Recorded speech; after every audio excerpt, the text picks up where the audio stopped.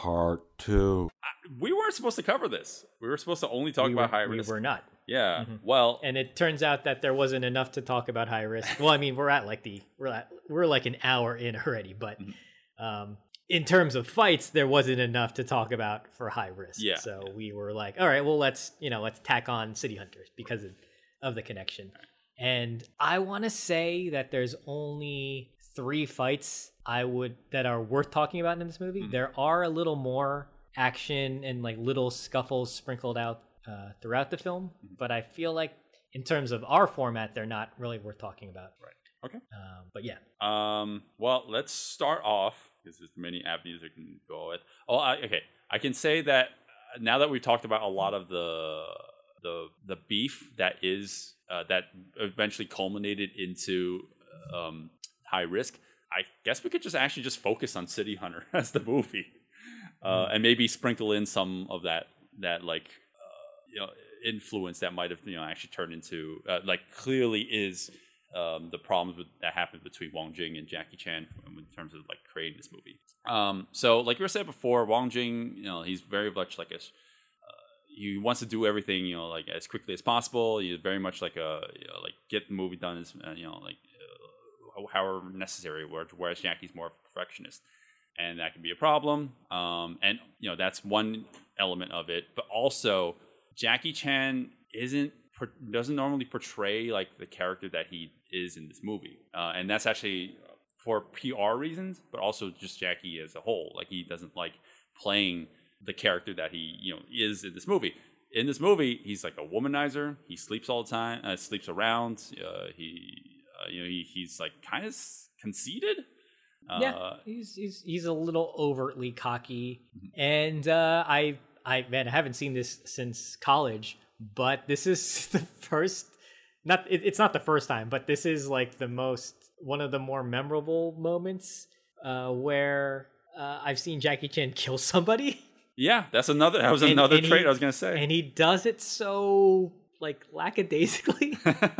he's like, "Oops, I didn't mean to shoot you." Yeah. It's played for comedy. It's so strange to see because he's he has built up this movie persona. He's the nice guy. He doesn't want to use guns. He only fights when he has to. And in this film, he's kind of walking around. He's kind of gun toting at certain moments, and it's not like he's doing it without reason. There are terrorists on this cruise ship that they're on, and they are they're trying to kill him as well. So it's not like it's uncalled for, but it's very surprising to see Jackie Chan shoot somebody dead. Yeah, that's another quality that you wouldn't expect Jackie Chan to be doing. So I'm sure that's also another reason why Jackie might have had problems with this movie. But he signed on for it, so whatever, that's on him. But yeah, so City Hunter. As a whole, I want to talk about this. People actually think about Jackie Chan's older filmography or filmography in general, and they think, in terms of his better movies, this shows up at least in the top 10, top 15. Really? I mean, Jackie's done a lot of movies, so you can't even say that for a lot. You can't even do a top 15 for a lot of actors. So Jackie's done so many fucking movies. I can't even place it on the top 20. I actually don't like this movie. Yeah. This is a weird one for me. I like weird little things about this movie, but as a whole, it does not work. It's like that episode of Friends when Rachel fucks up the recipe. She takes the beef recipe and then the dessert recipe, and she combines them together. Oh yeah, wasn't she cake's not supposed to have meat? No, yeah, cake's not supposed to have meat. Exactly. So it's kind of you take a bunch of odd elements that I enjoy, but when it comes together, no. Cake doesn't have beef. That's pretty much my final review of this movie. Yeah. Well, the first 5 minutes of the movie is exposition dump, establishing the characters, and I'm fine with that. I'm fine with exposition dumps, but the problem with it is it sets up the tone of comedy in the movie, and it's just it's really slapsticky, it's really wacky, and you were saying this throughout the the watching of this movie, that it's probably trying to borrow like the manga elements that it's based off of. Oh, by the way, City Hunter is based off of a Japanese manga of the same name, that 1987 or something like that. I don't know anything about that manga or any manga, to be honest. I don't know if that's a comedic manga. I looked it up a little bit in preparation for this episode. Apparently, the basic gist of it is the same. It's about and this kind of boils down the plot too. It's about a private detective who is a womanizer who always thinks about sex or food, and that's it. See, I can get behind a character like that. I generally kind of enjoy those un-PC 80s, 90s, perverted sex comedies. Mm-hmm. So, I would think that I would like this kind of movie, but something about it, I think it's just the overall plot that I could not get on board with. Well, see, I'm okay with that too. I'm okay with the premise of the character and like building a world around that. Mm-hmm. But the problem is Wong Jing's style of comedy works against that because it's so slapsticky. And yeah, okay, maybe it's not his style of humor, but it's that he's trying to emulate a comic book too much, mm-hmm. and he's taking the wrong elements of comic books.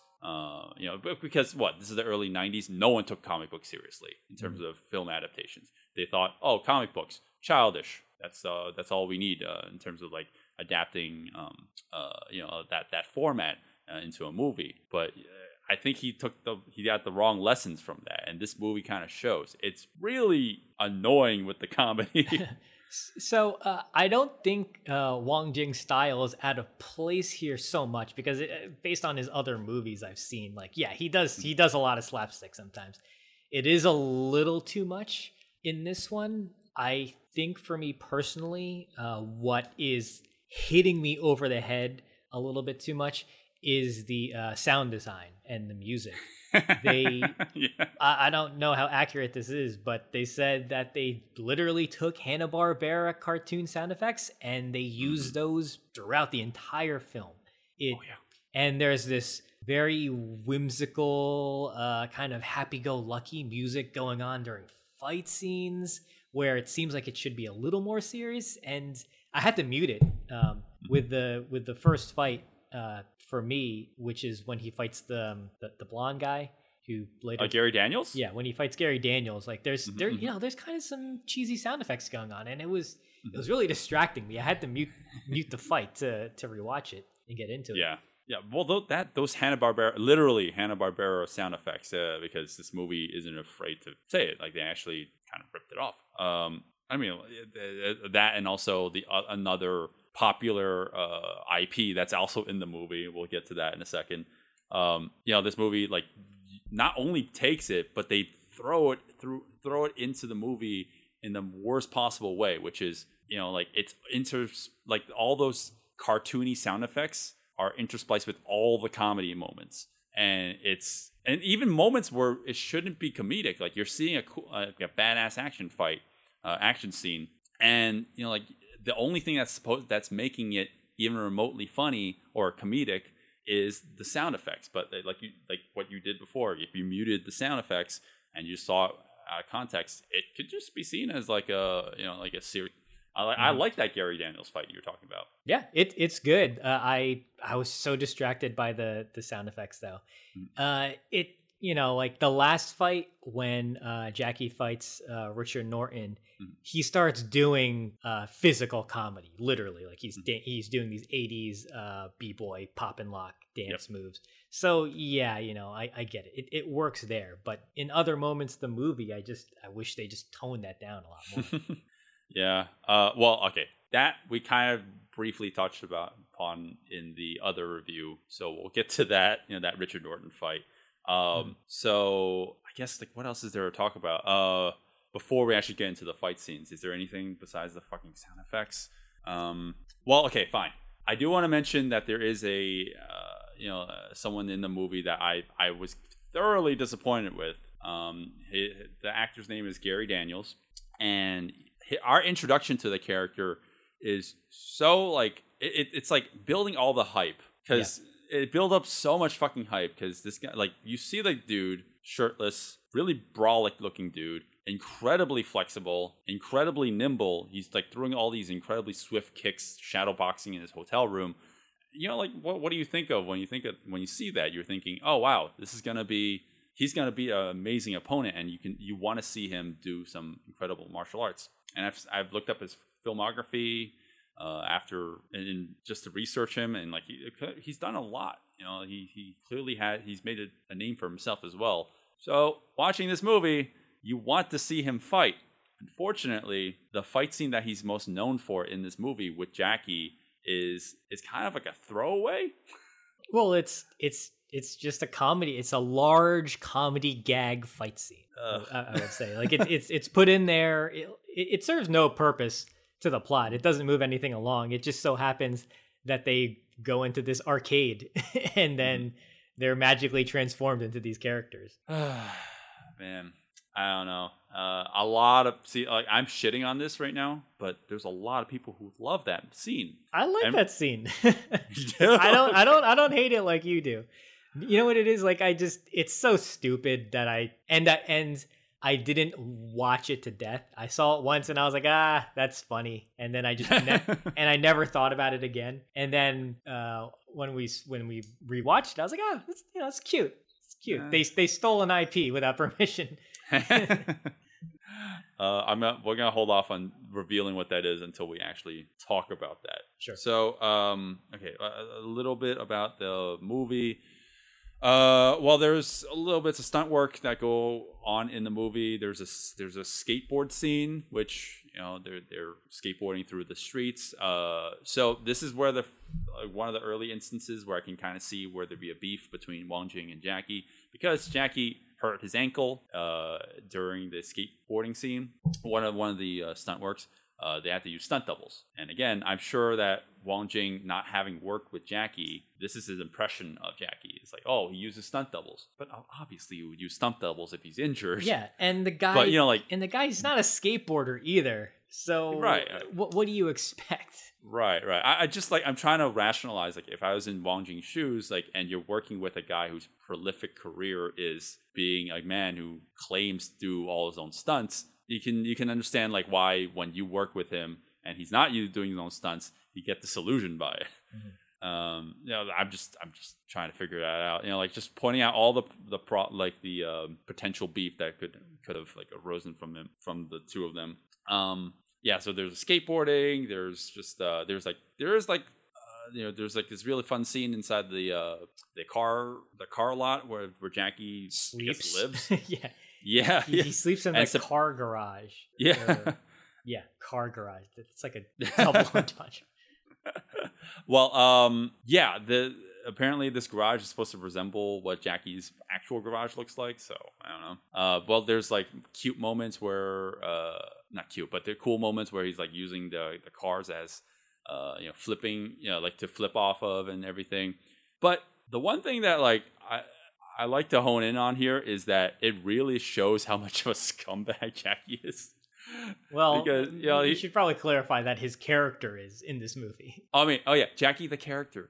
Jackie the character is being held up he's being held up, tied up with rope and being assaulted by a bunch of women whose husbands are in jail because of him. So he's being assaulted, and in the end, it doesn't look good because like he in one shot it looks like he's about to have a party with these women, however you can interpret that however you'd like. But in the way that this scene ends is he breaks free of his bondage and he goes off screen and attacks these women for attacking him in revenge. But you just see like bras and skirts flying into the shot. It's like, what is he doing to them? So he's beating them so hard that their clothes are flying off. Yeah. That's totally. I mean, there's clearly more to that. Right. I'm not gonna rationalize what's really going on, but based on the visual, he's giving them such a whooping that their clothes fly off.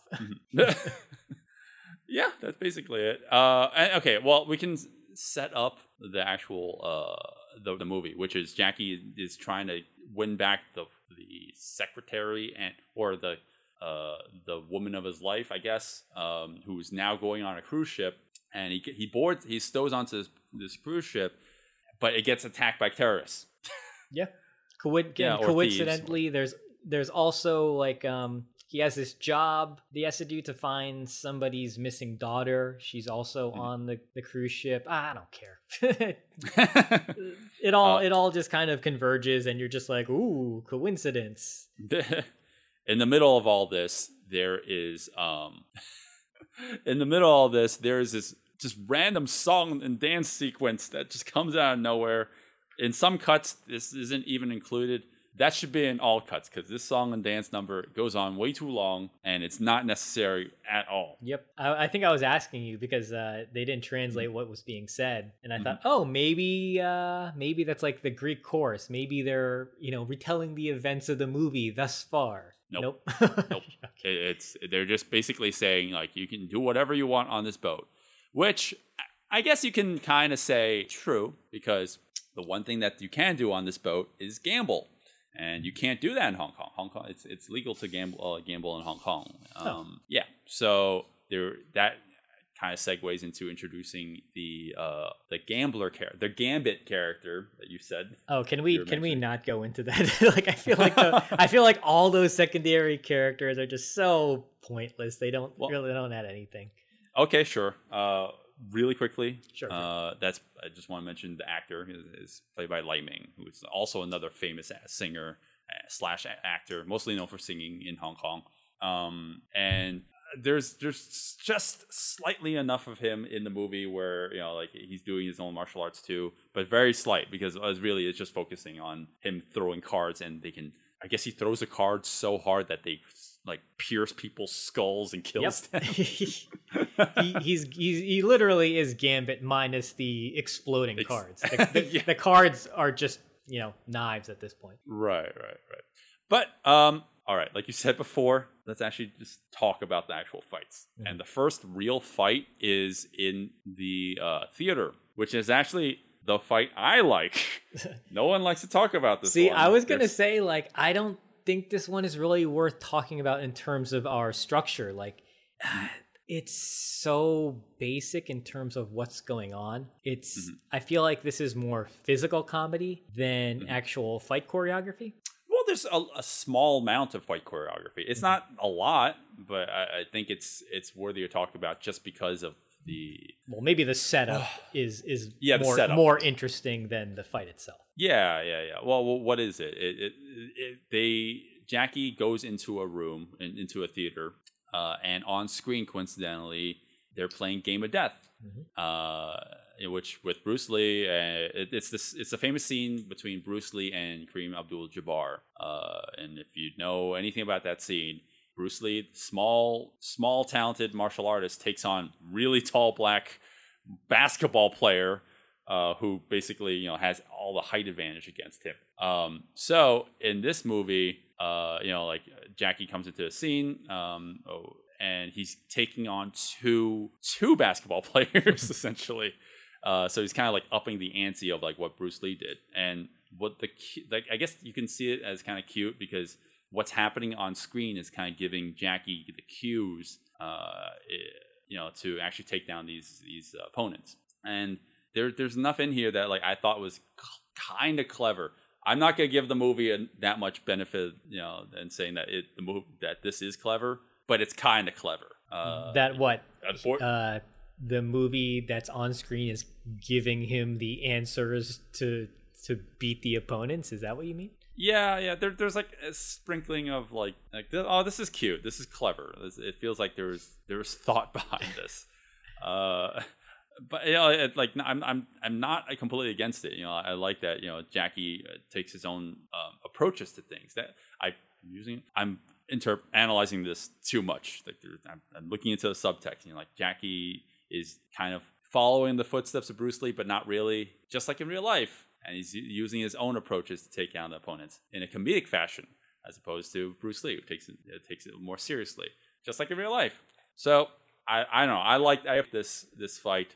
if only a little bit, because there's something for me to latch onto, because I like I like reading into this particular fight scene. It's very obvious, it's super explicit, like anyone could see it that way too. I think the only thing I liked about this fight is there's a moment where the very tall black terrorist, he and Jackie are on opposite ends of the theater seats, and Jackie's leg is kind of draped over the row of seats, and the terrorist drags his leg, thus dragging his testicles across rows and rows and rows and rows and rows and rows of chairs.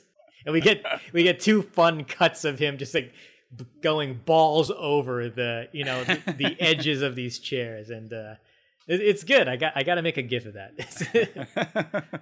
But you have to reverse it too, so you can see him like sliding back and forth. Yeah, okay, I'll do that. I'll just have it go back and forth. You can just feel the rug burn as it's happening. Jackie gets a hero pose against the drapes too, where he's like dangling himself horizontally, falls. Cool. I can hear the Yogi Bear sound effects as soon as he falls to the ground, like boing. Fucking ruining it with the very explicit comedy. But anyways, I like this fight scene. If it's short and not really a martial arts scene, I'm okay with it. But I guess if we want to fast forward, we get that really short scene where not really. Well, it's the bedroom fight. The Gary Daniels. I would say the Gary Daniels fight would be next. Well, there's moments in between, like short moments where Jackie's taking down henchmen. They're not fight scenes. Yeah, I don't think we need to really discuss that. Well, yeah, you know what? Watching this without sound, you're right. It does seem more of Jackie's style, although it is weird that he's shooting people like by point blank range. It's like is that Jackie? That's kind of weird. But yeah, okay. So the Gary Daniels part 1, like barely like 0.5, part 0.5. It's like a short-lived, like not fully realized fight between Gary Daniels and Jackie, and I wanted more of things like this. Because we can actually see Gary Daniels' talent here, because this fight, you can see the back and forth between the two actors, two performers. There's a lot of choreography going on here, and just to set up the fight, Gary Daniels is about to sexually assault a character in a comedic way. Yeah, it's very this wouldn't play in today's climate, but nope. But it's funny. Sexual assault is funny in these movies at that time. But it's one of those things where the girl wasn't in any immediate danger. What kind of movie this is. They're making a joke that just is not very PC. Right, of course. Back in the early 90s, that's it's a product of its time. Yeah. So the fight between them, it almost feels like sparring, like fun sparring in a way. I don't know if you got that vibe. They're just kind of exchanging jabs and light hooks. They're really not like, it doesn't seem like they're out for blood. They're just kind of like testing the waters, and it almost felt like this could lead up to a much bigger fight easily, that like with a lot more spectacle to it. And I guess in a way kind of did that. But I wanted more of this. Right, right. This is the kind of action I wanted. This is a really good short little fight. And one of the things I noticed here is the editing is really, really good. They made these two performers look very, very fluent on screen. So you'll notice that if you look at how it's edited, you'll notice that the beginning of the fight, there's not too many combinations being thrown before it cuts to a different shot, and it is consistently doing that throughout this whole set of choreography.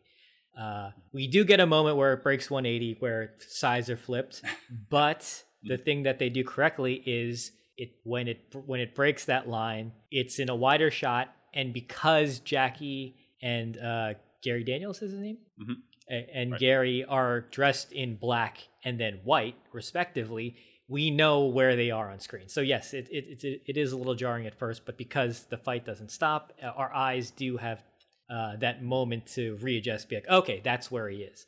Unlike where I mentioned in the in the previous episode with the Grandmaster, when you do that, but the camera is fucking right in the in the person's face, and then you flip them to the other side of the screen, it's so confusing. So they do it here, and it's okay because we know where they are. Right. Yeah, like the placement of the characters is very important. Obviously, you need to know where everyone is.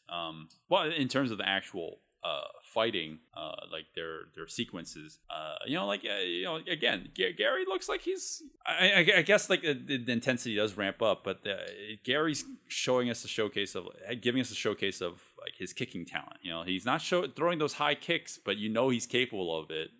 Like as you see in that earlier shot where we introduced to him. So like it feels like a really nice small tasting of it. Unfortunately, you realize this is the only thing that really comes to an actual fight between these two. Yeah, it's a missed opportunity, in my opinion. I've noticed one of the things I noticed too about this fight is there's a lot of haymakers being thrown. So like where you have this like really really wide circular punch. Trying to basically swipe the person's face. Like, I feel like that's not so popular in fight choreography because it makes it come across as kind of basic. Like that seems like an American move. Like if you think of like the old Western movies where when they're not shooting, like, oh, let me knock them out with this really huge telegraph punch. And they do it well here in that you'll notice when they both start throwing like these kind of wide haymaker style punches at each other, and then you see their forearms kind of clip, like they're blocking each other with the forearms as they're throwing these haymakers, and the choreography starts going longer as the edits start getting while they stop editing, so you start to getting little longer segments of choreography until the end where you get this really really nice sequence where they're just blocking and hitting and blocking and hitting before finally it cuts and then he hits them on the bed and then he flips out of it and double kicks them. Yeah. That one stunt of Jackie basically doing a back onto his stomach and then flipping like another 180 to deliver the kick, that's been replicated on YouTube so many times. I don't know if he originated this, but this is it's a very impressive stunt. And that's how the fight ends.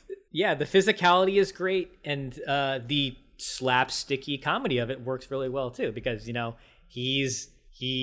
think he lost because he flipped him over, but then he comes back using the springs of the bed to just double kick him. So.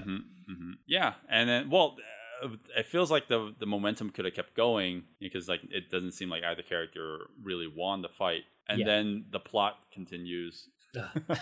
It interrupts the momentum.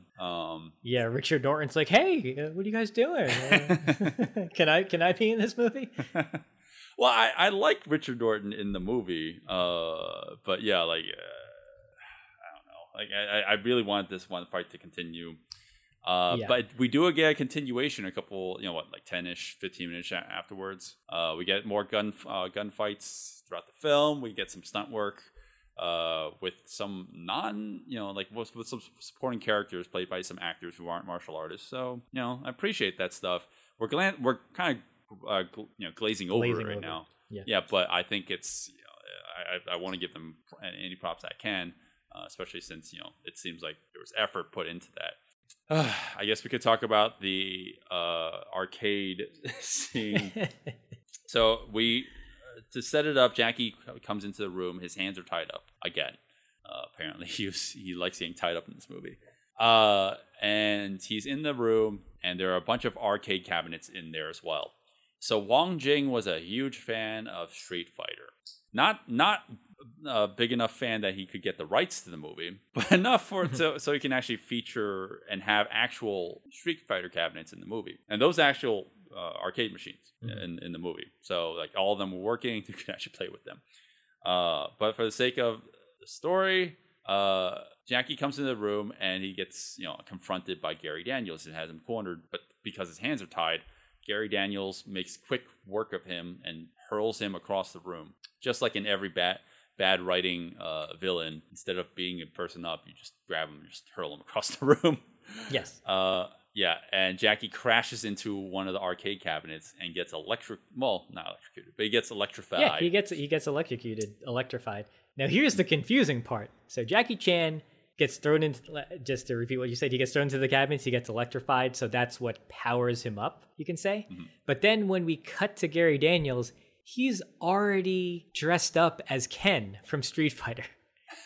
Like, did he lob himself off screen into a cabinet that we just didn't see? No. The implication, the implication is that Jackie is still fighting in real life, but he's hallucinating that he's in They're all Street Fighter characters. Is that what it is? Yeah. Of course it is. I did not get that at all. I thought it was he gets electrocuted and he turns into a Street Fighter character. No.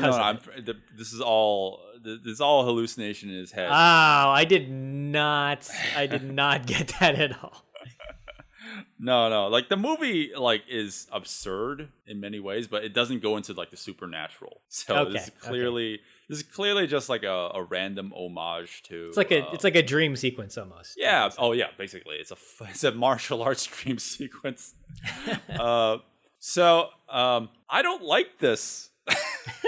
I don't like it. Like a lot of people love this, and I can already hear it. Like, oh, he doesn't like anything. I don't. Okay, I'll say this right now. I was never a Street Fighter person, but even if I was, this is not what I wanted. Because again, like what I said before still holds true. I wanted to see Gary Daniels show off what he can do, and even Jackie has said it before. In retrospect, like he really wanted a fight between Gary Daniels and himself while they're in production of this movie. He said, I want to test what Gary Daniels is capable of, and that short-lived fight we mentioned before was only a taste. And he wanted to like a full-length sequence with him, but we didn't really get it. Instead, we have this fight, which is all in fantasy lands. There's not really any real choreography. Oh, that's kind of harsh to say. There is choreography, but it's not what we think of for our format. Yeah. This is not a fight for us to break down in terms of choreography. This is merely for comedy. This is merely for the visual spectacle of them doing a live action adaptation of the Street Fighter 2 characters.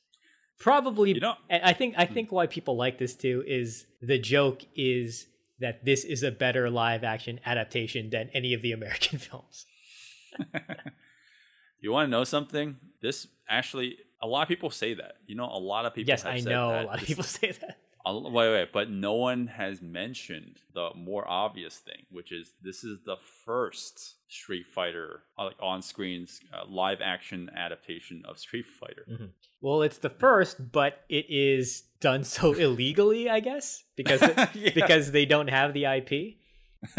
Right. Well, they don't have the IP, and also when Jackie Chan is dressing up as E Honda, it's not E Honda, it's E Honda. Yeah, I saw. Yeah, you read that? Yeah, he had a partnership with Mitsubishi. You can't have Honda in your movie. That's a conflict of interest. So yeah, so we have Dhalsim, we have Blanca. No, Blanca's not in it. Guile. Oh yeah, Guile. Yeah. See, this is how much I know about Street Fighter. And then we have Ken is Gary Daniels. Well, so I'll cut this some slack and talk about some of the behind the scenes. So, and actually one glaring thing that we should talk about when it comes to the remastered version of this movie. So they remastered pretty much the whole movie, the version that you can get a copy of, which we were watching. But all the shots with the visual effects you pointed out, they could not remaster. Right. Yeah. Right. Did they say why in your research? Because I just have speculation. Nope. I don't have any. I can't draw any conclusions to it. No one seemed to actually point it out, but it's something that we both noticed. It was like, whoa, that's very grainy. It looks like the Super 8 version of it. Yeah, my speculation is that this is shot on film and the digital effects are actually computer effects, so they probably scanned in the film frames. They rendered the CG on top of it, and then they rendered out the CG, and that was what they got. And I think upon remastering, they probably didn't have that original film and those original files, so the highest quality of those cuts is what we see, and that's why it looks so grainy compared to the original remaster of the film. Yeah. It props up enough in this particular. Yeah, it props up in other parts of the movie, like very, very shortly. But here, it happens just enough where it's very visible. Oh, there's a dramatic drop in quality. Yeah, it looks like oversaturated sometimes. It's a shame that they couldn't fix that. But I mean, sometimes that footage or those files are they're just lost to time. Lost forever, right? Yeah. Well, I guess they weren't files then because they probably just everything was more manual at the time. Oh man. So outside of that, I do want to talk about the what work actually went into this. I wouldn't say like it's definitely not half-assed. Like there's obvious effort that went into this. So a lot of what you see that in terms of the fighting or the posing that the characters had to do or the actors had to do, actually required them to actually like hold those poses, because in real life you can't do a spinning bird kick, or that's not spinning bird. Well, you can't do a spinning bird kick. You can't do a Ken spinning hurricane kick. It's hurricane kick. There. See, I'm not a Street Fighter guy. They can't throw those moves. But what they actually did was like they just had these actors on wires, and they just told them to hold those shots, and they would just spin them around, slowly. Yeah. Well, but they speed up the footage. It's funny that you say that though, because I'm looking at this one shot that I have it paused on, and it's clearly a mall mannequin that is dressed up in Ken garbs. Like that is definitely not the actor. This thing is super thin, super white, and it's I don't know, like harkening back to what I said earlier, like that do-it-yourself low budget charm of these movies, where it looks dumb, but like I laugh at it, but like in a loving way, because it's so silly. It's a mannequin that's just spinning like on a table, like that you can't see on camera. It looks hilarious. The one shot. Okay, wait, but before I talk about this, just to echo what you said, I don't know. I heard through the commentary, from Bay Logan, say that like most of the shots were actual actors posing for them. So like I will give them that. Like, but I don't know. Like I'm sure they had to use dummies when it was like more practical. Obviously, like I guess it would make more sense to have someone like have a dummy hold their leg out and spin that rather than telling Gary Daniels, Can you stand? Can you have your leg out and we're just gonna spin you on wires? Oh no, he does it in some shots, and then I just coincidentally had it paused on one shot, and I could very, very clearly see it's a dummy. Okay, yeah, gotcha. So I wasn't a liar. Good. The one moment of this I actually find I'm still curious how they pulled this off is when the Dalsum character shoots fire out of his mouth. I don't know how they did that. It's it literally looks like a large flame is emanating from his mouth. You know what? Is it double exposure? No, it's a very simple trick. If you freeze frame on it right now, you're gonna see that it's probably he's doing it, but there's a canister behind his head. Like, so it doesn't look like it. It doesn't look like the flame's actually coming out of his mouth. It looks like it's actually behind his head. I don't know. Like it looks enough. Pretty good, because it's so short. But yeah, I guess the depth of the flame is a little off. Yeah. Right. Okay. Yeah. Yeah. It looked pretty good. It didn't look too far off. That could have burned his ear. Yeah, that's true. That's very true. I don't know if they did. They probably didn't do a split screen or like composition shots. Yeah. So I don't know. Diving too deep into this, because it is like early use of visual effects, so clearly there's a lot to be said here, or like to hone in on. So we end with Jackie in drag as Chun-Li. I don't have any. I'm not a Street Fighter guy, so like I don't. You know what? It's just cute. That's what it is. Like it's hard not to kind of laugh at this. At Jackie Chan, a grown man dressing in drag as Chun-Li, and then he's not doing a Chun-Li move. He's doing like Liu Kang's bicycle kick at one point. But does she do the spinning bird kick? Yeah. Okay, he does. At the very end. At the end, yeah. Okay. So it's the spinning bird kick versus the hurricane kick, and they're just both twirling at each other. It's so stupid. Yeah. There's a camp value to it. And okay, me throwing the movie a bone. You really have to go into this movie with an extreme camp appreciation. Yeah. And I don't know. Out of Jackie's catalog, this is like too far gone for me. It's too extreme, and I definitely don't look forward to this movie as opposed to his other movies, because those movies seem like they have more of like a centralized theme of like what his comedy is like. This is obviously taking it a little too far with the slapstick, with the cheesiness, but I think the final fight is the saving grace between him and Richard Norton. I'm actually in disagreement there. Oh yeah? Yeah, I mentioned this earlier. It's those sound effects, the cheesiness of it. The music is just too playful and whimsical, and it's not out of place. Like I think I just wanted something a little more serious. I think also because at one point Richard Norton starts using what are supposed to be these like metal rods.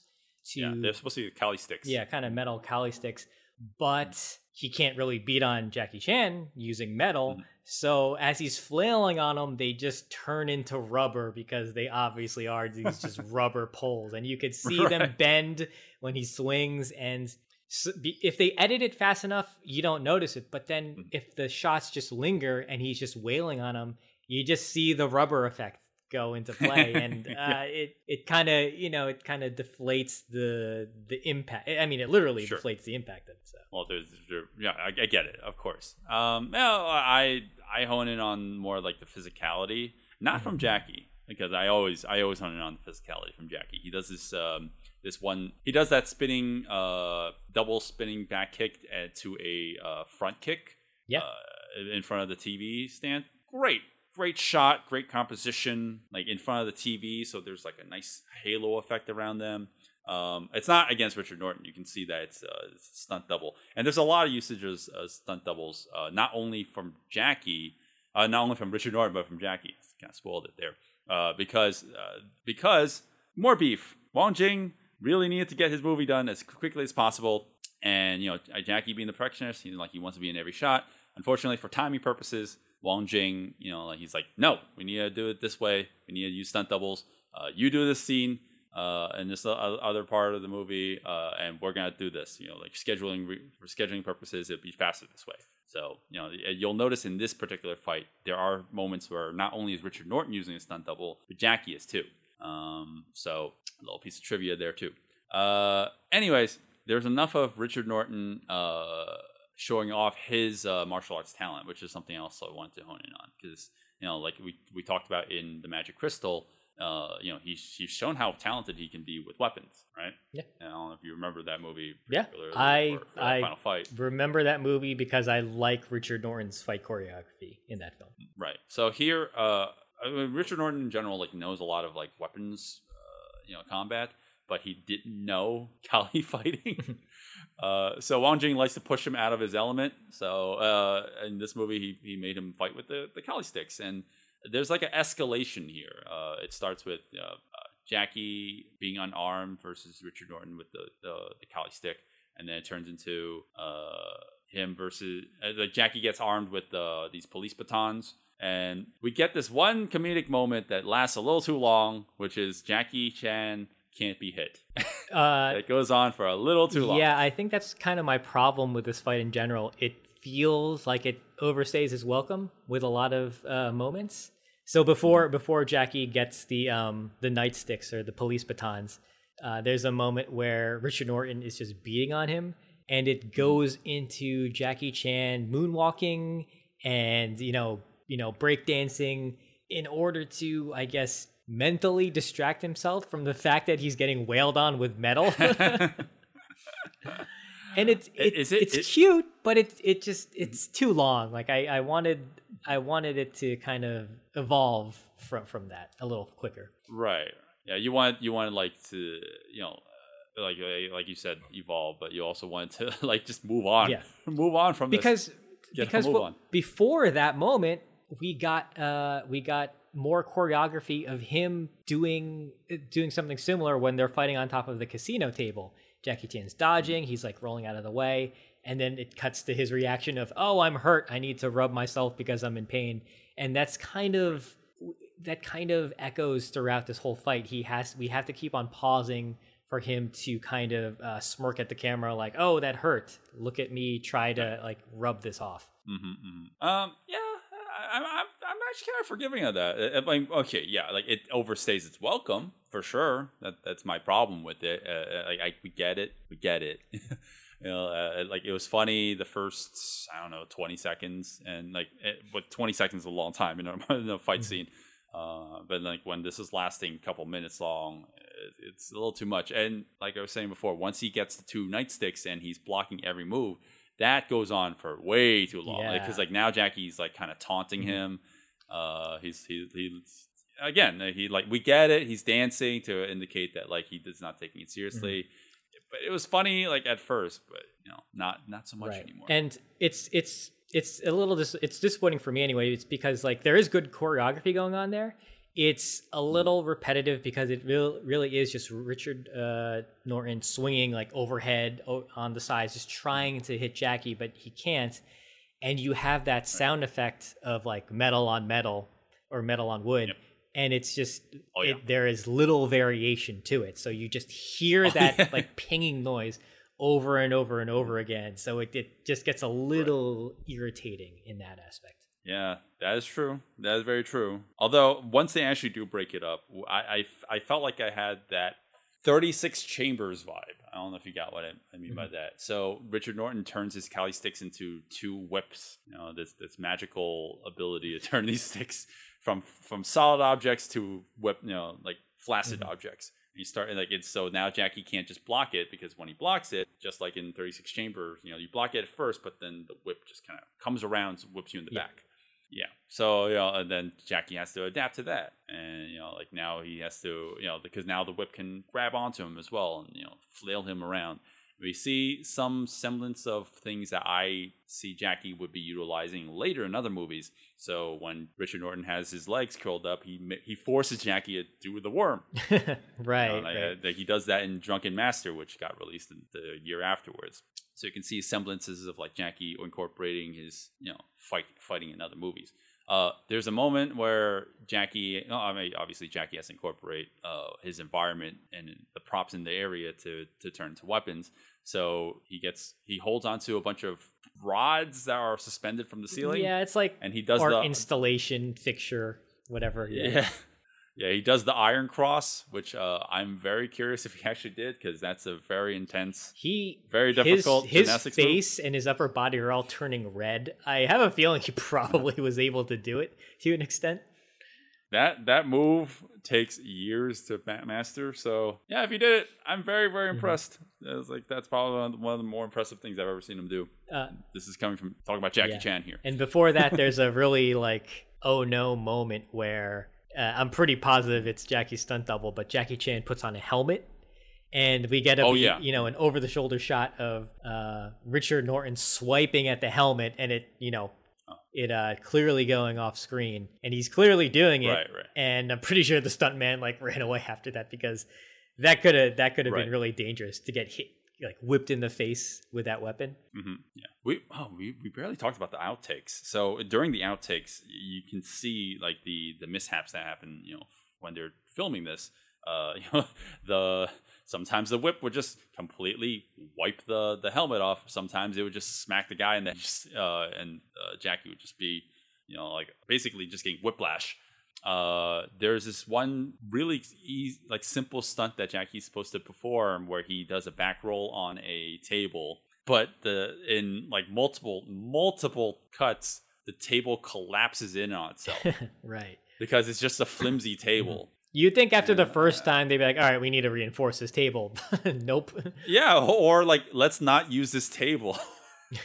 Let's use another table. Right. You would think that they would. Maybe they did. Maybe every new table that they bought, it just broke so easily. Yeah. Right. So we have more comedic moments with like using the rod that Jackie has now. Again, you want to see Jackie do his Jackie-isms. His fighting, it may not be realistic, but it's grounded in real physics. But then he does this one move off of like this prop whale in the room. He jumps up and then he does like a really aerial spin that's clearly wires. But it's not. But my problem with it is it doesn't lead into anything. He's not trying to. He just jumps up and he does a bunch of twirls horizontally. But it's not like the next shot you see him trying to deliver that move. Yeah. He just does it. And it's like, what was the point of that? I don't know. So they can get him on wires? No, yeah, but you think Jackie, you don't want to think wires. Yeah, it does kind of stick out like a sore thumb. Similarly to how I mentioned with Ben Lamb in his fight, where he's just floating a little bit too much, and if you look for those things, you're definitely going to notice it. Of course, yeah. Oh, that's what we do. We look for these things. The way that Jackie defeats Richard Norton, it felt appropriate enough. Yeah. It seems like something that he would do. Yeah. He turns into Seesaw. Oh, right. He catapults him onto the stage, and then he explodes him. Yeah. But it's actually Richard Norton who kills himself. So True. It's not like Jackie killed him. Jackie already killed enough people in the movie. He doesn't have to kill the main bad guy. I don't think his conscience could take any more death by his own hands. Wow, it feels weird because now we're kind of just ending the movie. And there's a little more, but we don't need to talk about it. Well, yeah. I actually don't like the way the movie ends. No spoilers. I guess we kind of breezed over the plot this time. But it's really, I don't know. It feels like it should have ended 5 minutes earlier. It goes on a little too long. Well, it's weird because you get the typical.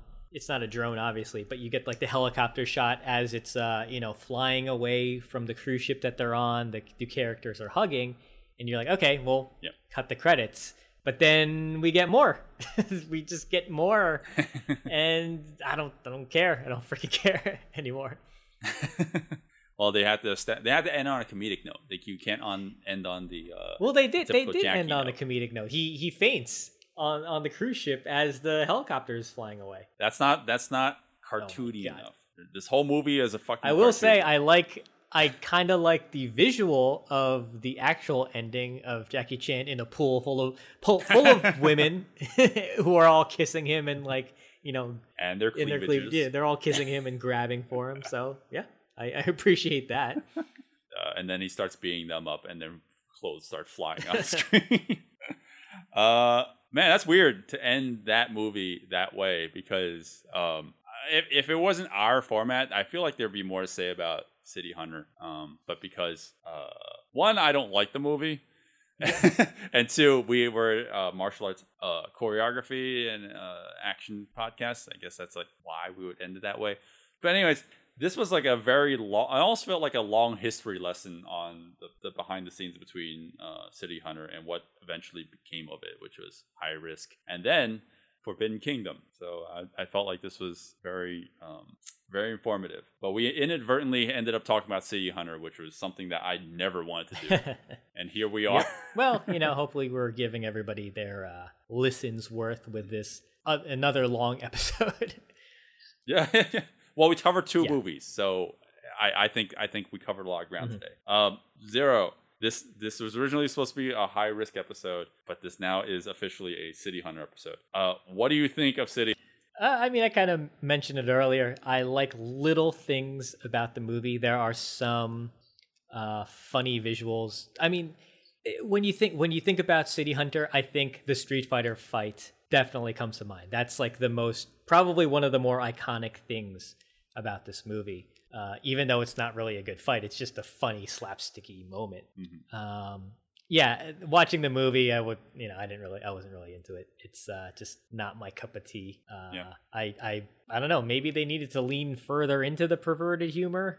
It was there. It just these characters didn't care for, story didn't care for, and then the fights for me are just okay. I prefer the Gary Daniels. Is that it? Yep. I prefer the Gary Daniels over the Richard Norton fight, to be honest. Even though it's much, I know it's so much shorter, but I just I think I'm just a little too nitpicky with the Richard Norton fight. Mm-hmm. But I don't think you need to watch City Hunter. You could find the Street Fighter video on YouTube. I'm sure everybody's seen it. Oh yeah.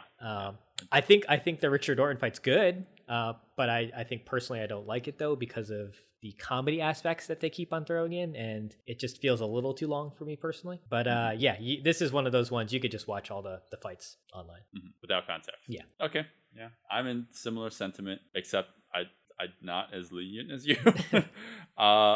I guess you watch the Street Fighter fight, not because I'm recommending it on the basis of what our podcast normally does, which is like, oh, this is an awesome fight, you need to watch it. I'd say watch it because it's just like, oh, it's a parody of Street Fighter. If you like Street Fighter, you'll get the reference. But I'm not a Street Fighter person, so I can't recommend that on the basis of being a martial arts movie fan. But in terms of like recommending any fights from this movie as a martial arts movie fan, I like the Gary Daniels fight. It's not fully realized, so that's why I say it's not really worth checking out. There's a lot of missed potential there. The Richard Norton fight at the end you're right, it goes on a little too long. I'm more forgiving, but I also don't fully recommend it either. I like it, but it's like this the highlight of the movie, and it's still not like a high recommend for me. Yeah. It's impressive. It's definitely impressive. So I'll give it that in terms of like what Richard Norton can do, because this is the second time we have ever covered what he's him in a movie, and I like him. He seems like he has a lot of talent. So that's just me giving a shout out to him. So on the basis of those 3 fight scenes, don't really recommend it. But as a whole, the movie is really hard to watch, in my opinion. So I wouldn't even recommend it on that front either. And yeah, this is why I didn't want to talk about City Hunter, because I know I'm shitting on a lot of people's, not Golden Child, but like a lot of people fucking love this movie. I don't know anybody who likes this movie. I just know, what I know is when you say City Hunter, people are like, oh, that's the one where Jackie Chan is Chun-Li. Is in drag. Yeah. Hey, that's the credit it has to its name. That's not a reason to watch the movie. That's not a reason to watch a movie. It's like, oh, it has that one 20-second sequence. Like, that's not worth it. It does have the crazy stunt that we didn't mention of Jackie Chan running down the hallway, and the doors are exploding literally after he crosses their threshold, and it's really him. Yeah. And he's just running away from explosions. It's pretty intense, and he finishes it off by fucking flipping over the railing and then landing on the floor below. So it's all no padding. It's very, very impressive. Yeah, that's City Hunter. Yeah, that is City Hunter. Don't recommend it, and it's weird. Like it's weird. Like this movie is so playful, and I don't recommend it. High Risk is so like malicious in intent, and I highly recommend it. So I don't know what that says about me. Well, I mean, High Risk has the more competent plot. I don't like the characters in High Risk that much, but I just don't like City Hunter. I don't like that story. I don't care for any of these shenanigans going on. Like they stuffed in too many of these B characters that just don't do anything for me. So yeah. Right. Yeah. Well, we gotta finish this this trilogy. We gotta talk about Forbidden Kingdom. No, I'm not even gonna schedule that movie. that is like our break glass in case of emergency. Like we exhaust all martial arts films options, and we have to talk about Forbidden Kingdom. Yeah, when would that be? Like we're already in the apocalypse. You Zero recommended that we should watch Muay Thai Dunk. I'll watch Muay Thai Dunk over Forbidden Kingdom. I want to watch that movie. I like the trailer. I'm really curious.